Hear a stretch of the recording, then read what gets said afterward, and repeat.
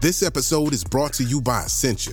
A better you starts with better hydration. Essentia is on a mission to inspire people to do what matters most. Their proprietary ionization process transforms water from any source into ionized alkaline water, providing water that's 99.9% pure with a pH of 9.5 or higher. Essentia overachieving H2O, the #1 ionized alkaline water. Shop now. This episode is brought to you by ZipRecruiter. When you want the best, you have to act fast, especially when hiring for your business. You want to find the most talented people before the competition scoops them up. And the best way to do that? ZipRecruiter. ZipRecruiter finds top talent fast. In fact, 4 out of 5 employers who post on ZipRecruiter get a quality candidate within the first day. And right now, you can try it for free at ZipRecruiter.com/Spotify. ZipRecruiter, the smartest way to hire.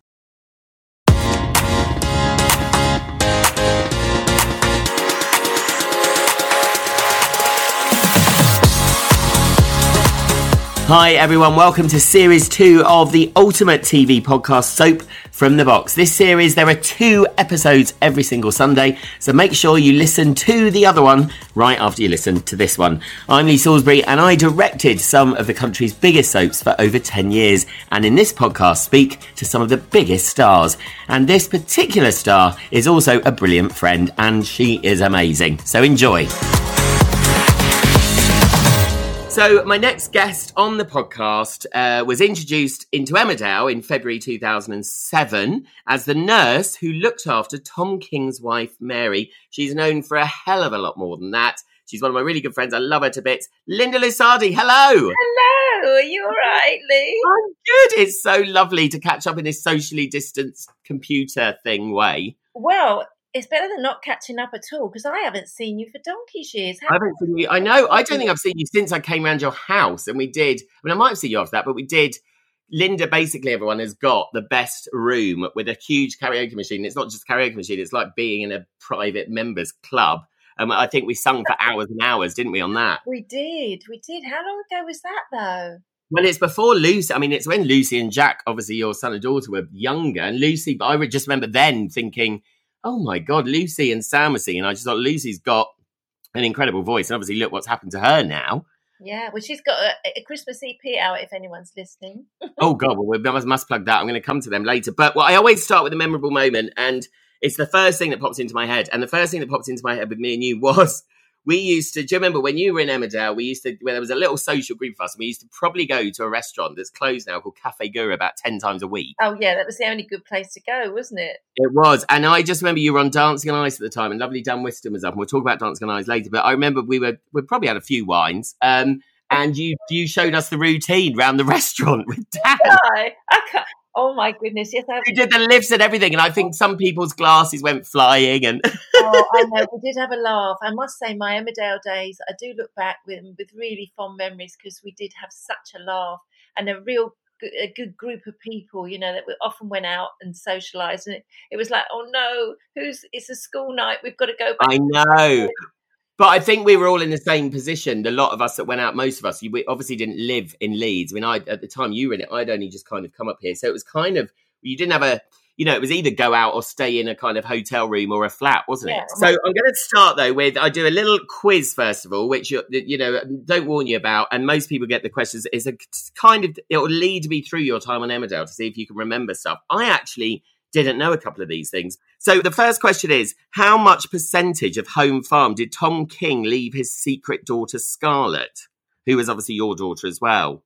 I think that he probably split it evenly between Nick, Carl and her, so a third. No, it was 10%. The fourth, because there was another one, wasn't there? There was Matt.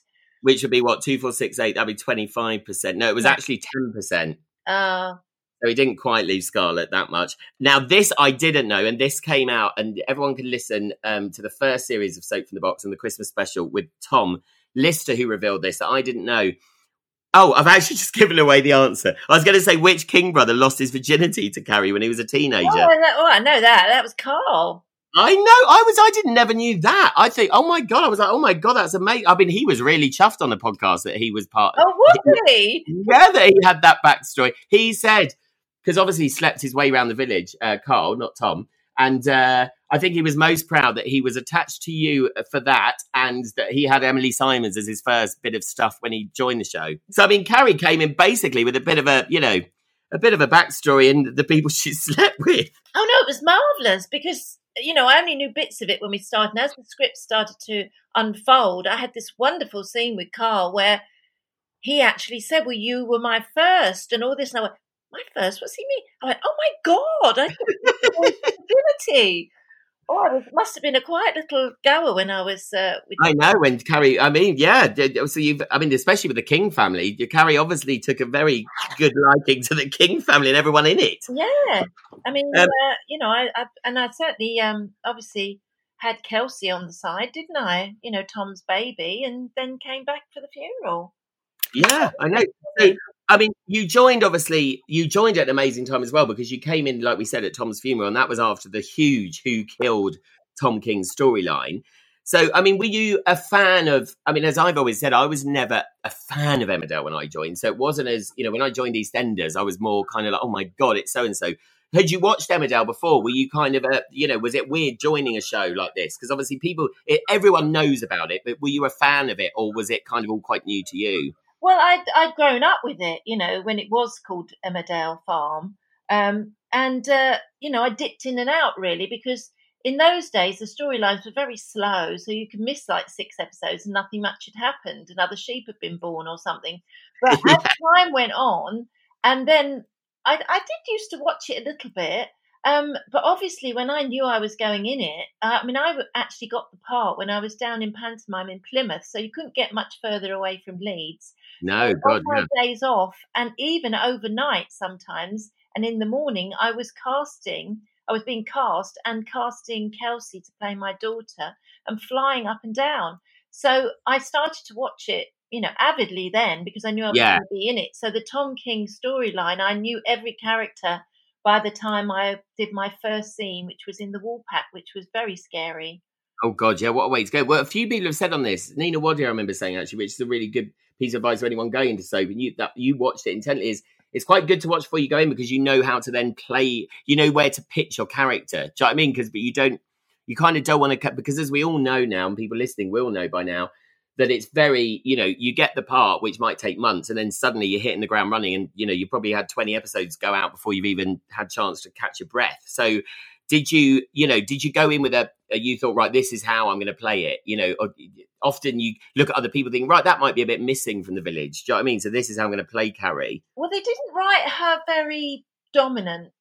So I made her a little bit more forceful than they'd written her, I think. But the thing was, because of this panto season, as you know, they shoot in 2-week blocks. Well, when I finished, I had a whole week of doing my whole block in 3 days. So oh my God. I flew to Leeds, and then I had 3 solid days of filming all my scenes. I was in every single scene of every single day to keep up. And they were all with, do you remember Linda Thorson?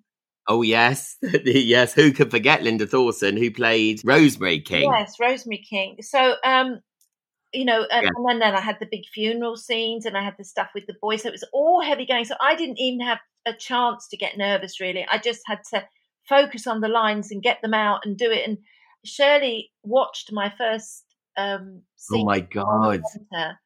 And she came up to me and she said, "That was lovely, Linda, but bring it down a tiny bit." And I said, "Oh, thank you so much, Shirley. I've just been on stage for 6 weeks." Yeah. And I thought I had brought it down. I said, "Can I bring it down quite a bit more?" She said, "No, just a bit. You're just tiny bit big." And it was the best bit of advice. She was so gorgeous and so lovely to me. And I remember the first scene was in the Woolpack, and I walked in and all the boys were sat in the booth. It wasn't shot in I can't say that word. What they in order? Oh, chronological order. Yeah. I still can't say it. What is it? What is it? Yeah, note to all directors and writers out there: never give Linda Lusardi the word chronological. Chronological. That's it. I haven't. There we go. You got it now. Chronological. I've got it now. So the first scene was in the Woolpack, and I walked in, and I thought, oh, good. They were setting up the cameras, and I thought, that's good. It's my back view. Because I was looking at the booth that had a wooden wall behind it. And so they shot it, and I thought, oh, we've done it now. And they said, now you're close up. And I thought, well, how? And then, they took the wall away, and I thought, oh my God, I have got a close up in this shot. I didn't really. And again, we've not mentioned this to people listening. So what happens in the wallpaper? I was shocked by this. Is suddenly when I was camera scripting, you join, you're like, well, how do you film this? And suddenly you know the props guys would be like, oh, you just lift that latch, and like a whole back wall or wherever, or there'd be photo pictures in some, you know, some sets that would just come out so you can fit a camera through. Yeah, so up came the flap, and then went the camera, and I thought, oh gosh, I've got a full view of me, or and they're having a go at them. So it was very, very scary. But I just thought, well, I've got to do it. I've just got to get on with it, you know. But the character did evolve into what she became in the end, which was a bit of a naggy mum, actually. The amount of times I shouted, Scarlet, Scarlet, Scarlet, Scarlet, in the last few episodes before I left. But no, and just going back to Shirley Stelfox, because actually we dedicated the Christmas episode to her, because all of Nicola, Nick and Tom, when I asked them who their favourite character was, all said Edna Birch. And actually she said shit, like, I think she used to do that, which I love. And we talk about this lots, that like, I think soaps are really going to suffer losing their matriarchs, like people like, because she cared about the show so much. I remember when I joined, she said to me, she came up and she said, now, I've heard everyone likes you. She said, I'm the one you need to impress. Oh, and we did a couple of scenes. And again, she was, but you know, when you gain someone's trust like that, you do feel it, like you said as well, you remember that. It kind of makes you feel at ease, doesn't it then? Well, it was wonderful because, you know, everybody around must have thought, well, maybe Linda's doing, you know, the line's a bit large and a bit larger than life, you know, which you have to be on stage. And I was, you know, conscious of bringing it right down. But to have her tell me was just fantastic. I said, thank you so much, Shirley. And if you spot anything else, I will, darling, I'll tell you. Yeah. I mean, how was it for you? Because obviously you've done acting work, and you do, but was it a choice? You know, when you got offered Emmerdale, I always think, is it that thing of going, God, I mean, obviously you're in people's living rooms. It's one of the biggest shows. If you're not well known, it changes your life overnight. And if you're well known, I think you get judged even more. Because people have got that thing of wanting to kind of almost people to, you know, not live up to the person they want them to be in a soap they love. Did you ever kind of doubt going in? Did you ever feel that pressure of like, oh my God? Yeah, I was absolutely gobsmacked I got the part, because although I'd done a lot of stage acting and I think I'd done quite a bit in the Bill and by that time, and I'd done bits and bobs here and there, to get a regular character in a soap, I just thought, well, no one will ever give that to me because of my past and because they think, oh, well, she's a model. What, you know, she's not an actress, blah, blah, blah. And so I was really grateful to them for taking a chance with me. You know, I know that the producer had seen some of my work, and I did go up and do a screen test. And I had to wear my glasses because it was a script I hadn't seen before. So I was shouting at Nick Mills and sort of saying, Nick Miles rather, and saying, you know, shouting at him, but with the script in my hand and my glasses on because I couldn't see. But, you know, and I think he thought to himself, oh my God, if she gets this, I'll be amazed. But, well, you know, Charlotte Bellamy said to me on her podcast, she did screen tests, and she said she knew she was awful. And apparently when there were 6 of them, and apparently John, she found out afterwards, John had said to the producers, basically anyone but, you know, number 3, who was Charlotte. So she said when she walked on set for the first time, you could see John's face going, oh my God, they've given it to her. I know. But auditions can be, as we all know, and people out there, I think people again out there, they're listening, won't realise that big stars like you still have to audition. It's not like it just comes to you on a plate. Oh, yes, I had to audition. And then, as I say, I had to do this screen test with having had no sleep because I'd flown through the night from Portsmouth. And I was awful. I thought I was awful. And at one point, I thought, I can't keep looking at this script because I can't act properly reading it off the script when I'm supposed to be shouting in his face. So I just ad-libbed. I just mocked it up. So I had a right go at him that wasn't even written down. Oh, well, Linda, that probably gave you the bloody part because not many people can do that. Well, at least they can see she can do it, but not with our lines in that particular moment. But oh, well, that's amazing. Back to the quiz. Which cottage did Scarlett buy with the money for her and you or Carrie to move into?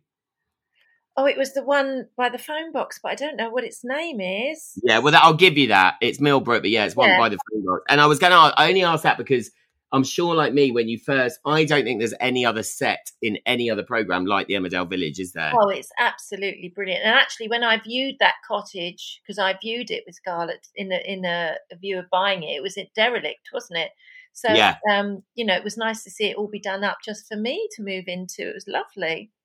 And again, did you because I think when people join soap, I always think, the first outfit they normally wear is nothing like what they become, because they kind of, like if you're Sammy Winwood said she was supposed to be kind of she rode a motorbike sometimes. So they, kitted her up in full professional motorbike gear. And like with a cottage, again, people have said they learn a lot when you go into your set because of how it's decorated. It kind of gives you a sense of what they think the character is.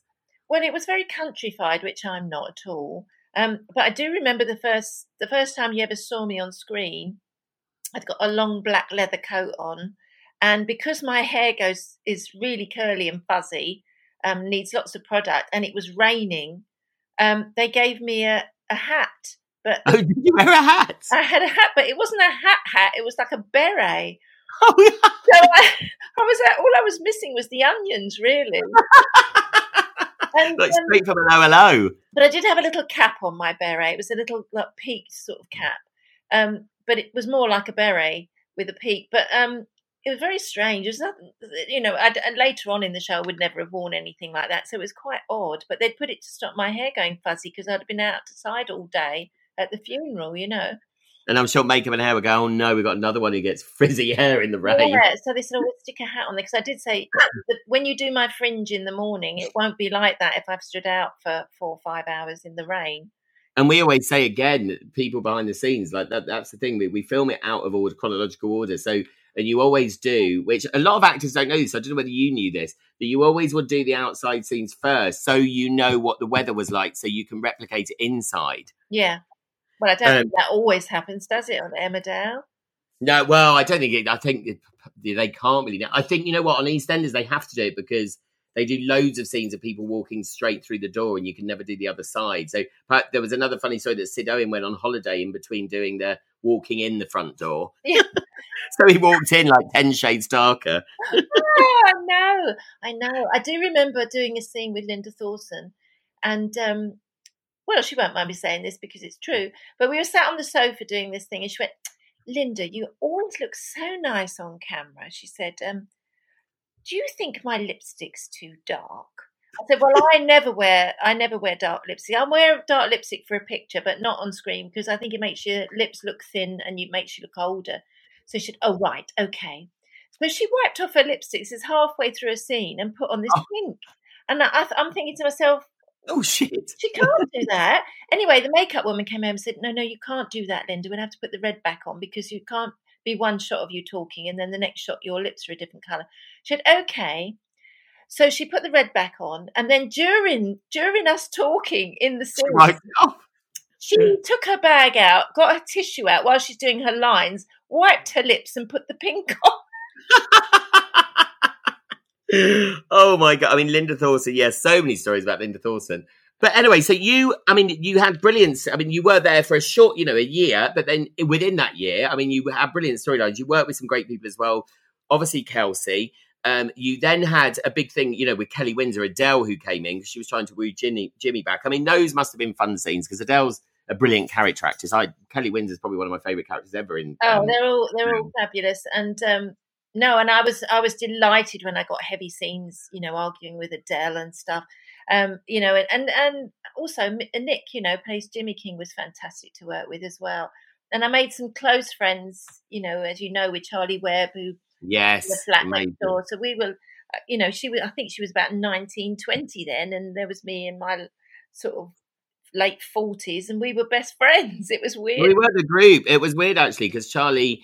There's always, as we know, Charlie's amazing. And Glynis, I think, then came in after you. And Glynis Charlie always has this kind of mother figure in a way. Yeah. And I think you kind of had that because obviously Sally Oliver came in and it was revealed in the show. She came in as your sister and then revealed as the daughter. And I think Sally, and again, Sally won't mind me saying this, Sally was kind of she's a not nervous actress. She's an amazing actress, but very not wanting the fame, in the spotlight. And I think everyone, you probably were a bit of a mother figure to her, weren't you? Yeah, absolutely. And she had some difficult scenes that she first, when she first came in, she had to climb through. Oh, I always remember that. Yeah, and she was so nervous, wasn't she? Window and catch her dress on the bush outside. So by the time she got into the kitchen, she was just in her bra and pants. And this is her first scene. Oh my God. Oh my God. I mean, she's absolutely stunning. There's no worries in that area, but it was just very daunting for her. And, we all got very, very close, and such tremendous actresses and great friends and great to work with. We did have a good laugh and a good, social time. Oh, we did. It was amazing. And I remember, Maisie has just done Strictly, and not one, but just done Strictly. And I remember Maisie in EastEnders working, as Tiffany when she was tiny. And it's like mad to see her. And with Kelsey, I think when we worked with her, obviously we used to go to Cafe Girl, and her mum, Sue, used to come because she was her chaperone. Chaperone. And it's weird, isn't it? It must be even more for you when you see Kelsey on The Voice and stuff. You're like, oh my God, like, where did the time go? I know. Well, I see it I remember you'd kindly put My Little Lucy in one of the little birthday parties. Did I? Yeah, Belle's birthday party. I think she was 7 or 8. Oh, wow. My daughter's 24 now. It just unbelievable. Oh my God, unbelievable. And Kelsey actually sung us out of the Christmas episode. Her, like Lucy, it's quite bizarre actually that your screen daughter and your actual daughter have both got the most amazing voices ever. Absolutely. Now, so you were mentioned, there's so much to talk to you about that. I want to get off Emmerdale. So I'm going to say you were mentioned, you probably won't know the answer to this. I'm hoping you don't to reveal this to you, but you were mentioned after you left. Do you know, you obviously left to be with Nick, your ex, who I don't think was ever on screen, was he? Or he popped in for a bit? It was Sam, my husband. Oh, of course it was your Sam, of course. He came and did my leaving storyline, and I went into Brookside to do his leaving storyline. Oh, that's amazing. So do you know where you ended up getting married, you two, in the show, but that was mentioned? I think we went to Canada. No, you got married in Thailand. Oh, I got married to him, did I? Yeah, you got married to him in Thailand, and then you moved to Canada. Oh. Yeah, so I knew you would know that. And then do you remember, we won't, again, this was mentioned off screen years later, do you know what Carrie sent Lexi for her wedding? No. She sent her a garter. Oh, did I? Yes. Oh, they're keeping me alive then. I know, they're keeping you alive. Did you ever get asked to go back to Sally's wedding or not? No, I didn't. I wish I had. I'd have gone. Yeah, I think that's what's nice is that, you're still connected, because we joked on the Christmas episode about Nicola, the fact that if Nicola probably wasn't coming back, you might have stayed with Jimmy. Yeah, I might have. Well, I think they'd got plans for me. It was, it was my choice. The decision to leave, yeah. It just became a bit hard because my kids were so young and not living in Leeds, and the kids were at school and Sam was working, and it just all became a bit too difficult, really. And then I think I got offered Dancing on Ice, and I just thought, well, this is a good time to go and focus on the ice skating. And then, I've been there, done that. And, I'd love to go back for a bit, but it is a full-time 24 hours. And you have brilliantly taken me on to Dancing on Ice, and I've got a little surprise message for you that I'm just going to play. Hopefully you can hear it. Hi, Elaine. It's Dan here, your skating partner. I just wanted to phone and say hello and just remind you of all those amazing times we had together. When you moved me into your house, and we'd have a lovely spread and a lovely little sambuca shot. And then we got training the next morning with total hangovers. But I had the best time, and thank you for being such a good friend. All right, doll. I'll see you soon. Bye, love.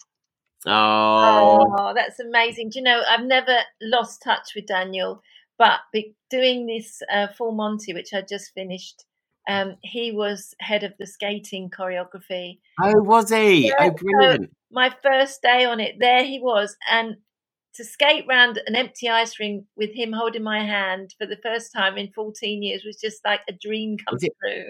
God, is it 14 years? 14 years ago that was. Oh my God, that is crazy. Because, I remember I said to Dan earlier when I spoke to him, because, you made me, luckily through you, I was friends with him because he's one of the loveliest people ever. Oh, absolutely. As you are. I remember we went into Leeds one day, and I remember we went into Fibre, I think it was a gay bar, and we ended up kind of doing loads. I think we went Christmas shopping or something. It turned into us having a bottle of Sambuca or something. I do remember that evening very well. And do you not remember what we did to you? No, what did you do? Well, we were having shots of Sambuca, But you were the only one that had sambuca in your little. Oh yes, you were having bloody water. He was swigging them back, and you were swigging them back, and you were so drunk. Remember, we dropped you back at the hotel, and like you didn't even know where you were. Oh yeah, I thought I was in France or something. Yeah, was that it was night? a really good night. Oh, it was a really good night. I remember that night, but don't remember that.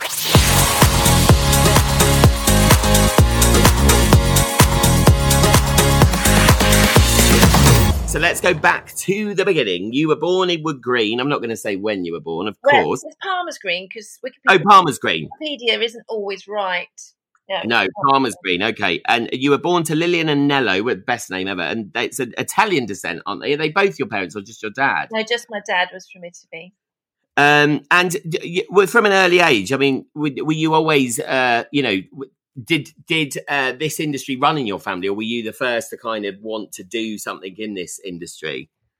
It didn't run in the industry. My dad was very, very outgoing, and he was singing all the time, whistling, and he was always the life and soul of the party. And he would have been ideal to have been on stage, but he wasn't. He was a master joiner, like a carpenter. My mother worked in a tax office. My mum's very quiet and quite studious, and completely the opposite from him. And I'm a bit more like him, although I was always, the one that messed about at school and was always getting detention, quite naughty, and quite out there. Like, we've got, family video of me doing dances in the garden and, flinging my clothes off, believe it or not, at the age of about 3 or 4. And, but put me on a stage and I would just crumble. Had no confidence if I was, put in the limelight at all.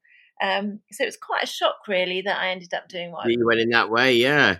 I mean, I was really shocked at myself recently. I did this show on a cruise ship a year and a half ago, and drunk again. Obviously, the crew we entered this karaoke competition, not knowing it was The Voice, and on this big expensive cruise ship, it was the proper Voice. So then I got into the final of The Voice. I had the big chairs and everything, and I totally crumbled on the stage. Even though, obviously, as you know, I'm quite outgoing and stuff, but obviously, I'm not that side of the camera.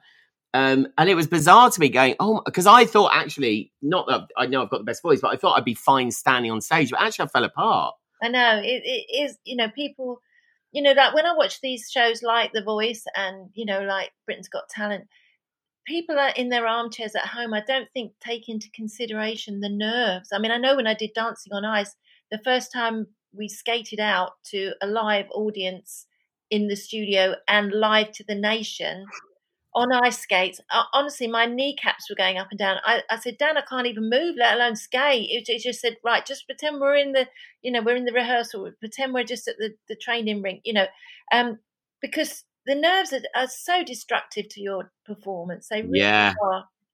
Well, I came to see you on Dancing Nights. I always remember you were amazing in it. And I just remember being there thinking, God, this is so nerve-wracking, actually. I think actually, all I remember about Dancing Nights, we were there for hours. You only got like a little hot dog. Yeah, a hot dog and a bag of sweets and a bottle of water or something. I know, it's a long night because you used to have to sit there and wait for, I think the news went on at home and something else while they got. Have you ever been to Strictly? Because that's the same, because you have to record both shows. So you're there for hours. Oh, give that away. Oh no, sorry. Well, I think it's kind of because there's spoilers actually for whoever goes out on the Sunday nights. I think it's already given away. Hopefully. Oh, is it? All right. Yeah. Yeah, because I used to sit at home thinking, my goodness, they put all that makeup on again just to do the bits where the lights go out, and then I realised. They record it all on the same night, the same audio.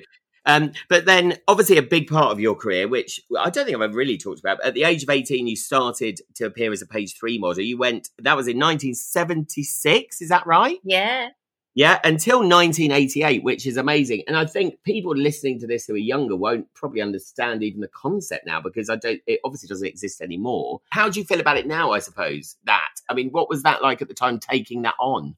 At the time, things were very, very different. I think, you had topless girls at the car showrooms, and you had Miss World, and you had the beauty contests on holiday. It was very different, and I don't know. It was all the Benny Hill show was on telly. It wasn't.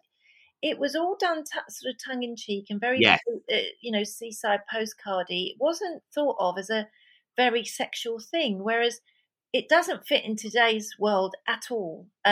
You know, I'm glad they don't do it anymore. I'm glad that the Sun stopped doing it because, you know, we've moved on in such a massive amount of way. But going back to the time I did it, I loved it. I had a ball. I travelled all over the world doing calendars, and there was always 6 girls that went on the trip. And I think we say, you know, like you say, times have changed, it's a habit. In a way, I think you know, on my Pop for the Box podcast, we're talking about this in the 80s and 90s, very innocent times in a way. That's the word I was looking for, innocent. Yes, it was. And I think, you know, I think there's nothing. I don't think it's any for me. Say a group like Little Mix, who I love, but who are very highly sexualized in their videos. Yeah. And I just think in a way, page 3 models, even being a young boy, when I was straight as well, even being a young boy, it wasn't in a way, so it almost opened up the woman's body to an, you know, like it made you aware of it, but in an innocent kind of way. You know, it made you, whereas I think nowadays with, you know, the pop stars and stuff, it's almost worse. I know what you mean. And obviously, you know, the fact that every child that's got a phone in their hand can see what they want, anything that they want to access. But I don't know.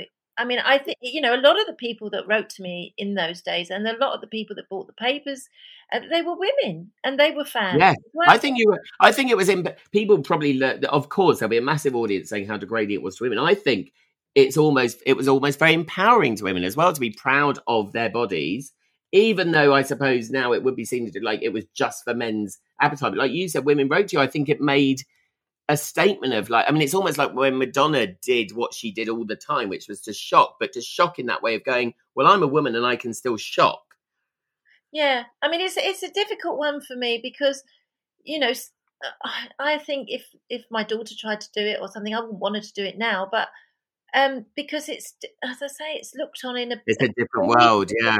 Way. It's looked on in a different way. Now, what did your parents think at the time? Were they like, oh God? Well, my mum was a bit, oh God. My dad was, yeah, you know, absolutely. And you know, if I used to go shopping or do anything, if people didn't recognise me, he'd be going, "Don't you know who she is?" And I said, "Dad, shut up," you know. And but he was so proud. And I think once my mum realised I was earning good money, I was having a good time, I'd made great friends, and that it was all above board. It wasn't some sleazy back street you were going to. You're going to big studios. Yeah. And also, you were a woman. You know, I mean, for people again who are younger and don't know, I mean, you were. I'm not putting you in the same boat as these, but like reality stars now are huge. Page 3 models were huge. You know, you were A-list stars. You had Samantha Fox, Melinda Messenger, Kathy Lloyd, Maria Whittaker. Like really, I mean, I remember the names, and it's not just because of taking their clothes off. Like you were huge stars, weren't you? Well, we did so much other stuff, and it was really Claire Short MP tried to ban it back in God knows when, in the 90s. And they were looking for a spokesperson, and it ended up me debating with her on television and doing stuff and supporting the girls. And from that, I ended up being asked on the Cannonball Christmas show and Little and Large show. And that's how I moved into telly, really, because of Claire Short. So I have to thank her for that, really. Yeah, and almost I suppose you're inspirational because you wouldn't know, you're the kind of person as I know you are. It's like, it's not, like you said, it was different times, but also it would have worked now, obviously, because we are in totally different times. But not saying we're in better times, because I think social media is horrendously worse than anything we had when I was younger and at that point. But I mean, was there competition, you know, on the fun side? Was there, I mean, I remember you and Sam Fox.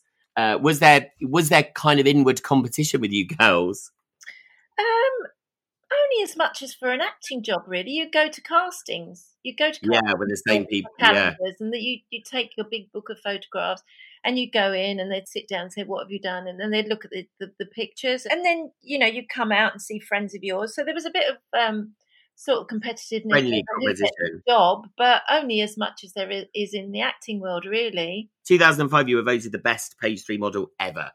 And that was great because that was like years after I'd given up. You know? I know, amazing. So you'll go down in history as that. And I think, and like we say, you know, like Carry On and stuff, you look at that now, which I still absolutely love. But I mean, it was basically much more than Page, you know, Barbara Windsor getting, it's like it's weird, isn't it? Because it was innocent times. It was, like you said, it's seaside. It's like panto in a way. It's kind of the UK's part of our history that I don't think we should ever be ashamed of, because I think it does shape things, you know.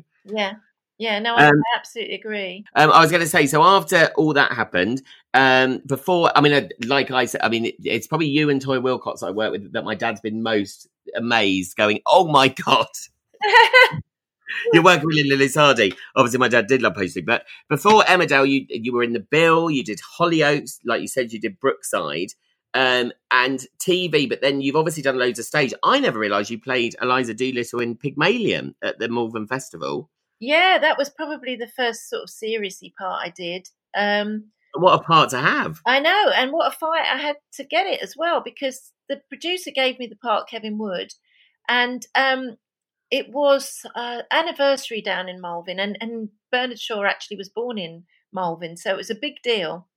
And the council at Malvern said, well, we can't have her play Liza Doolittle. Oh, right, okay. So I had to go and have tea with the council down there. And one councillor said, well, if she plays it, I'm resigning. Anyway, I had tea with them all. And they all realised that, I wasn't walking around in next to, my... Yeah, you weren't walking around with your boobs out constantly. No, and, that I'd had some acting, I'd done quite a bit on stage before, and that Kevin is a great producer and wouldn't have given me the part if I couldn't do it. And, well, this guy had to resign because I got the part. That's brilliant. All the rest of them were happy with me doing it. That's amazing. I think that's the thing. I think, and that still exists, as we know, especially in soap, that people are like, oh, they're just soap actors, and probably like you would have had through your career. Oh, she's not an actor because it's not the main thing you were known for, and it's just so unfair. And I love that you proved everyone wrong in Emmerdale, and all those doubters, and it's just a shame that still exists. The fact, especially of soap actors, that like soap actors, basically, if you're in a soap and you're successful, you can do anything.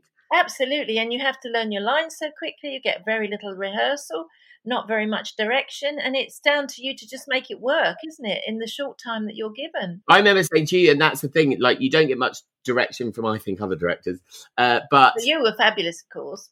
Yeah, of course. Yeah. But I remember saying to actors in the pub, because often writers, and no offense to writers, because it's such a machine in a way, but I remember we did one scene and you were like, I wouldn't be next to them. And I was like, well, obviously, God, I'll move you. And I think you should always have actors in mind. If you don't, you can play a lot in your face, but always you have to stand up for your character, because otherwise, you can be next to someone who killed your mum 20 years ago.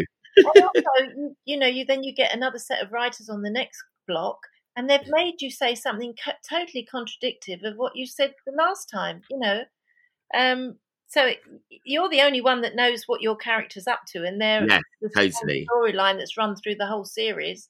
Each writer thinks, oh, they're this person, and they don't take into account things that have happened in the past in the story. I didn't know you did this. You did your own show to the British Forces as well. You're like Vera Lynn. You went to Belize, the Falklands. Yep.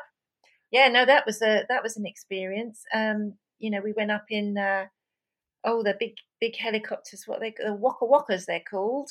Oh wow! And, oh my God, the proper. Yeah, we flew around in one of those, and I remember we went up to Port Stanley, and then we went up into the hills, and it was so misty that they were hanging out the door of the helicopter, going left a bit, right a bit, trying to find. Oh my God! It was quite harrowing in some respects, because I remember some of the ports we went to. There were young army boys there that had been stuck there for 2 years, hadn't seen families, and there was a high rate of suicide, and it wasn't all fun and no, yeah. And we put the shows on, and they loved it because they hadn't seen anything from Home or Girls or all this sort of thing for years. And the shows, sometimes we'd be doing them in like corrugated buildings where the rain was coming on the stage, and all the dancers flipping around and falling over, and it was quite funny.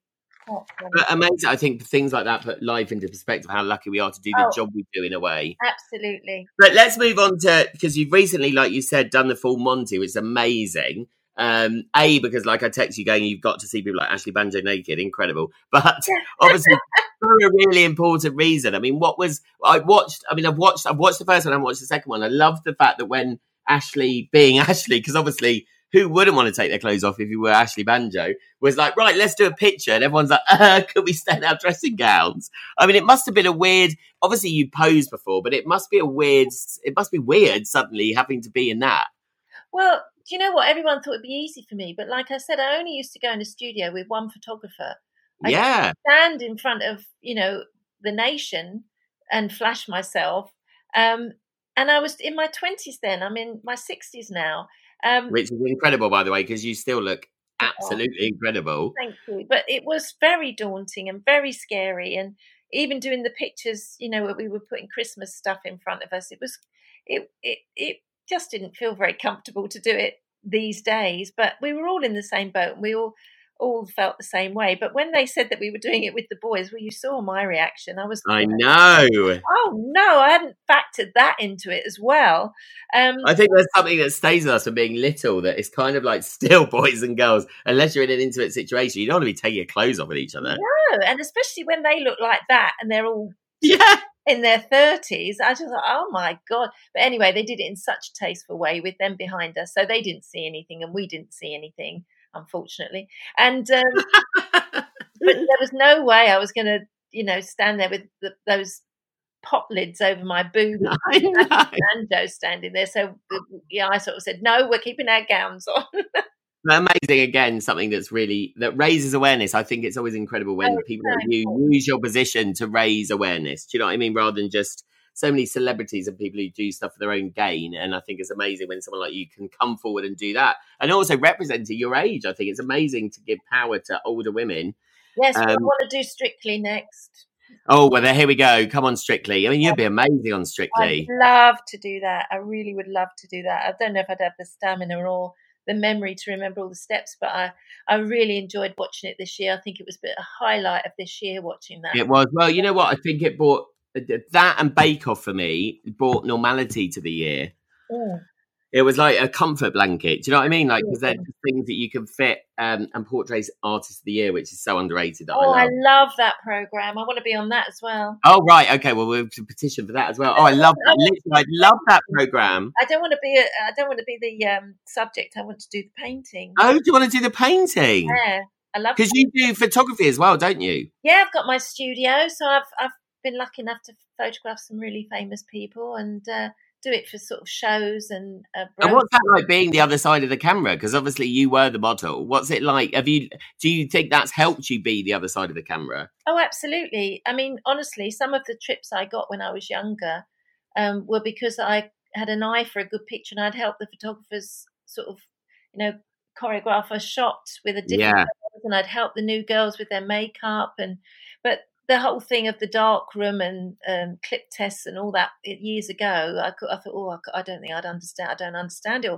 Of course, when photographic stuff became digital, it's easy. It's easy to use a camera.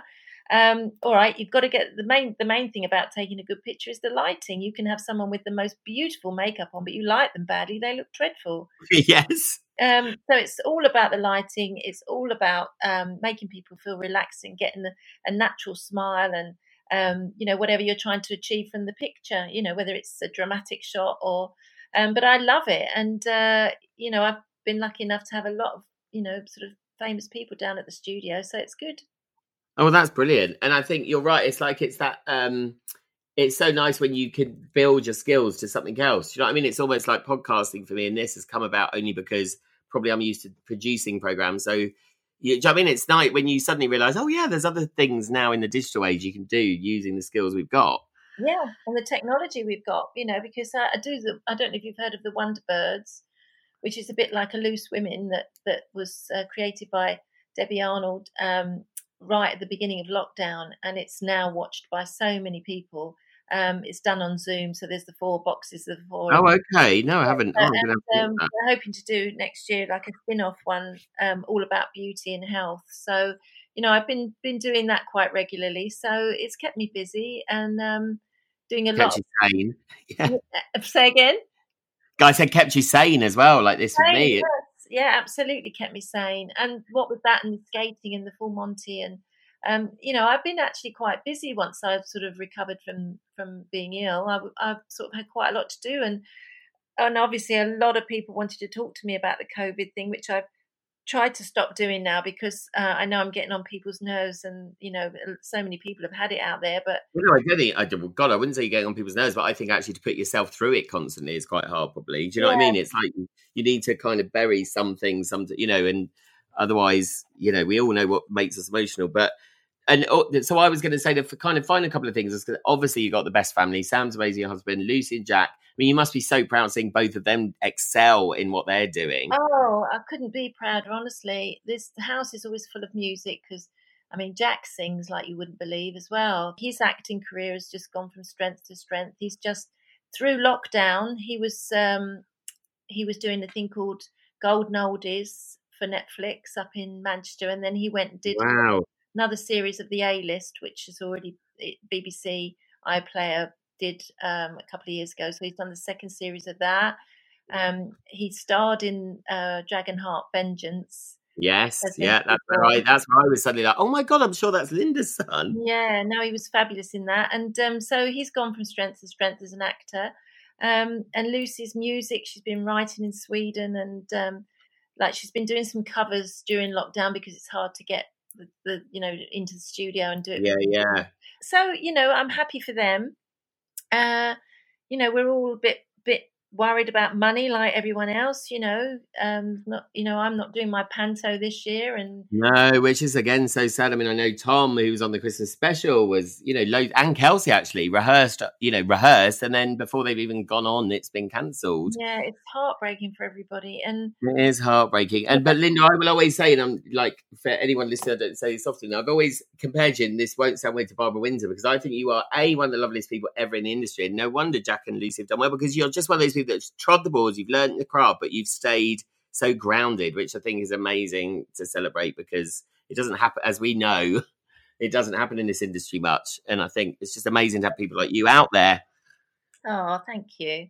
No, and Sam's done it all as well. He's been, he's done musicals in the West End playing Dean Martin. Because he's Panto, you are Panto King and Queen really as well, aren't you? He directs it usually and writes it, and Lucy and I were going to be together this year as Snow White and the Wicked Queen, but they have offered us it again next year, so hopefully. Have you done it before? Because did she do one with Sam? Have you been in one together yet, or is that going to be we did an Easter one in St Helens where she was the good witch and I was the bad witch in Wizard of Oz, and that's brilliant. She's been my Cinderella before when I've been evil stepmother. I think she's been Sleeping Beauty once when I've been Maleficent. But yeah, we've worked together quite a lot, and it's great. We love each other's company. We're the best of friends. So yeah. And so to end, a really stupid thing we do called Snog, Marry and Avoid, where I give you 3 Emmerdale characters that you would snog, marry or avoid.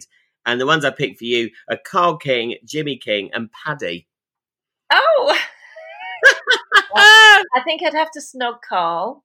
Yeah, I mean, you've done more than that, so that's fine. Only in the storyline. Only on the story, Carrie. We're obviously talking Carrie as well, not Linda. Yeah, and I think I'd probably marry... I feel terrible to Nick now. I'd probably marry Paddy, because he'd always love me and he'd always be kind. He's a nice gentleman. Yeah, and he's a vet. It's a stable career, that. Yes, and I have no reason to avoid Jimmy. I have no reason to avoid Jimmy. Other than that, he's sort of been around a bit, hasn't he? Yeah, I mean, he would be no use for Carrie that we're talking. So, yeah, she should avoid him. Yeah. Oh, and I know why I'd avoid him. I remember he did a television program about all his girlfriends and wives, and he forgot me. Oh my God! Oh, so well, there you are, Nick. Miles. That's why I forgot. That's why I've avoided. There we go. Yeah, there we go, Nick Miles. Yeah. And Nicola, I think Nicola, the character, would have Carrie's guts for garters if she came back to try to steal Jimmy. Yeah, I don't want to be dealing with that. So no, you don't want to be dealing. Well, Linda, it's been amazing to catch up with you. Amazing to have you on here. And here's to the future when we can actually meet up. Because now you're saying it's 40 years since Dancing Eyes. That's really made me go, oh my God, we probably haven't seen each other for more than 10 years. I know. It's really wrong. Which is ridiculous. It is really wrong. So thank you so much. And I must say, Lee, I'm so proud of you and what you've gone on to do and what you've achieved since the thank you very much. Amazing man. And Thank you. And I hope I get to work with you. oh, so do I. I hope I get to work with you. We're going to get you on Portrait Artist of the Year and Strictly. If you do that, I'll definitely give you a bung. Yeah, and well, because I've got lots of projects in the pipeline with Catherine Tilsley, obviously drama-wise as well. And I'd love to. There's actually a part we'll talk about separately that I'd love you to do. So yeah, but it's been amazing to have you on, and let's hope 2021 is much better for everyone listening. Thanks, Liz. I have so many happy memories of working and playing with Linda Lusardi. We had such fun when she was up in Leeds. And thank you so much, Linda, for coming on the show. Remember, there are 2 episodes every week this series, so make sure you listen to the other one. It's with Hollyoaks legend, one of the original cast, Jeremy Edwards. Remember all week to interact with me on social media at Soap from the Box on Twitter, Instagram and Facebook. I'd like to thank, as usual, David and Eileen Stevens and the Bothy for all their edit and technical wizardry, and the amazing Ian McCallum for all of his press and PR help. Have a great week, stay safe, and speak to you next week. You know that I love you, baby. You know that I love you, baby.